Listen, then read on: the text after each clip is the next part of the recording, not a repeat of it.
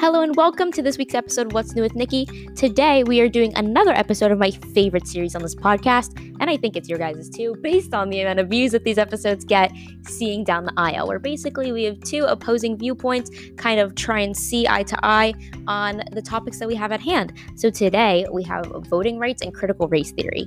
Usually we have two different people from each side kind of, discuss these issues, and I have questions more so like for each of them geared towards their ideological viewpoints on the issues that we are covering. But today it is kind of just me.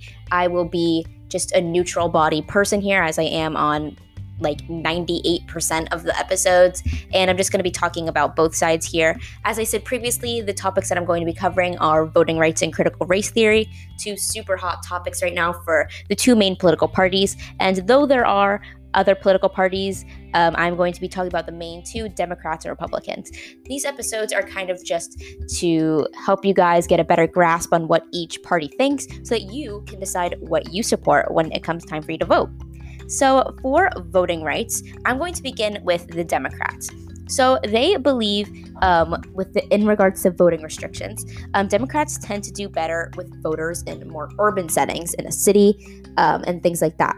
So they encourage people to vote and want to make voting access easier to citizens, as opposed to the Republican viewpoint, where Republicans, in regards to voting restrictions, tend to do better in more rural areas. And they want to focus more on identification to prevent fraud from taking place in elections. Of course, no one wants fraud, but they want to have certain guidelines to ensure this. Some of these guidelines include bringing an ID and such to vote with you.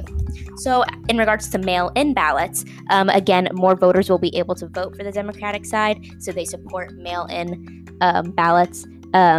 This allows for more people to be able to vote, as not all may be able to go to a polling place to vote. Voting by mail would make it easier and allow for these people's voice to be heard. So Democrats believe that mail-in ballots feel that more people will be able to vote, the more the election result is true to the people and representative of the sum if more people vote. The last 2020 presidential election had the most amount of voters in American history ever.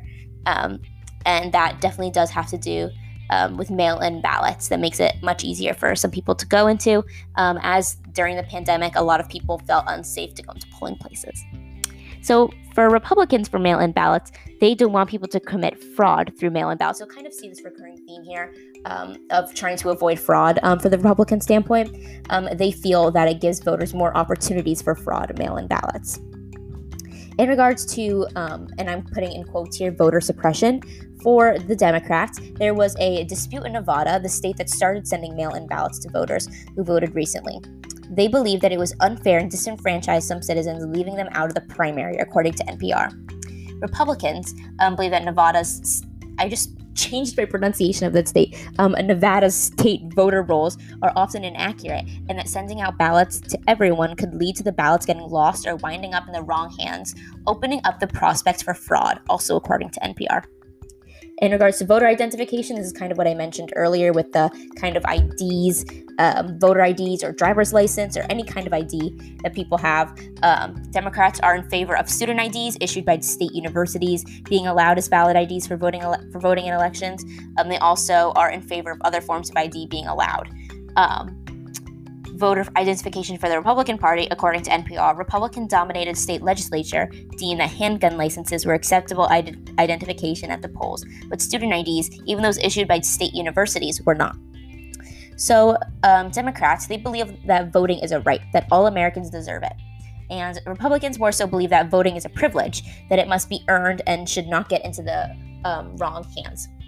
So kind of to talk about how Democrats want more people to vote and Republicans are kind of in favor of less people to vote to ensure fraud. Democrats are in favor of allowing more people to vote, as the cities are highly dominated by a very large population. And as well as that, having a high population and in urban settings often lead to a Democratic voter turnout.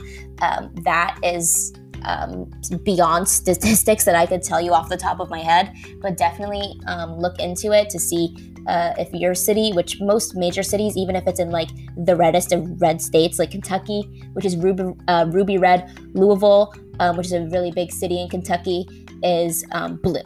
So the entire state could be ruby red districts everywhere, but an urban setting, a city, could definitely be blue.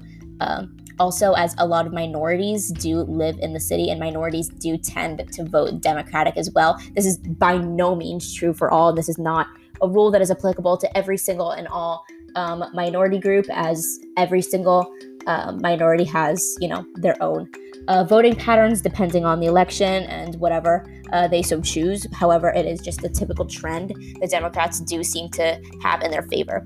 Republicans, they do better in more rural areas, so like farmers and things like that. They do get a higher turnout. So districts that have a lower population have typically red areas. So I know, I remember from the 2020 presidential election, Nevada, which I seem to be bringing up a lot here, they don't have a whole lot of districts. And in fact, they had more red districts than blue districts. But because of the blue districts, which included the cities of Las Vegas and Reno, which are really big cities in the state, they still won the election based on voter turnout, even though there were more red than blue, like electorates, if that makes sense. It is a little confusing, and I definitely suggest you looking into it. But those are just kind of those statistics in that area. So critical race theory. So critical race theory is a hot button topic that you'll see pretty much across all governors, all 50 governors. So it's kind of just like, are you in favor of talking about it in schools, or are you not? So my personal Governor Ron DeSantis, who is a Republican, does not support it. So basically what it is an academic concept that teaches children about racism, how it's molten itself into the legal system and its effects. It can include conversations about America's racist past, anti-racism, and white privilege, and etc. So Democrats, they believe that, again, this does not speak for all, but a good bit, believe that we must recognize racism embedded into the legal system in order to fix it.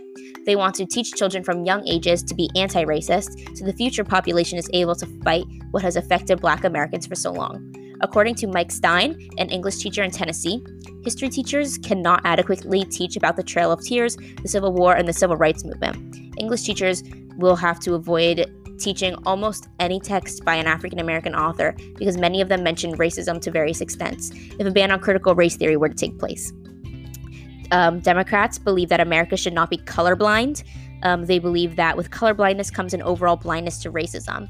If the nation does not acknowledge our differences, they will never see the instances where racial bias is present. Democrats believe in work to create equity in the nation. Many Democrats support things like affirmative action, which purposely looks for minorities to give them opportunities to make up for the lack of opportunities present for them in American society. Affirmative action in relation to college applications. I know I've heard a lot of people talk about this. I've seen a bunch of minority TikTokers. They'll talk about amazing schools that they got in and amazing stats. And a bunch of the comments will be like, oh, you got in because of affirmative action. Affirmative action helped you. You wouldn't have gotten in if you weren't a minority. If you were white or whatever, then you wouldn't have gotten in. But this, doesn't necessarily apply to all. And people that are still super hardworking still deserve the way that they got into college. And I see a bunch of minority TikTokers being like, guys, I got in because of my merit. I didn't get in because of what color I was. So yeah, affirmative action, definitely look into it as well to be able to form a proper conversation based off of it. Don't let me, in that tiny little snapshot, make your mind up on this really complex topic. So Democrats also believe that in order to make everyone truly equal, some groups need more opportunities due to racial bias. And this has come in through money has been given to the government. For example, many Indigenous Americans have been given money from the government for decades upon decades to kind of pay back for what has happened to them in the future, to be able to give them a proper life to be able to set up and sustain themselves. So Republicans believe that the critical race theory causes more hate and division than acceptance. Many Republican lawmakers are fighting to ban critical race theory. Representative Ralph Norman stated that critical race theory asserts that people with white skin are inherently racist, not because of their actions, words, or what they actually believe in their heart, but by virtue of the color of their skin.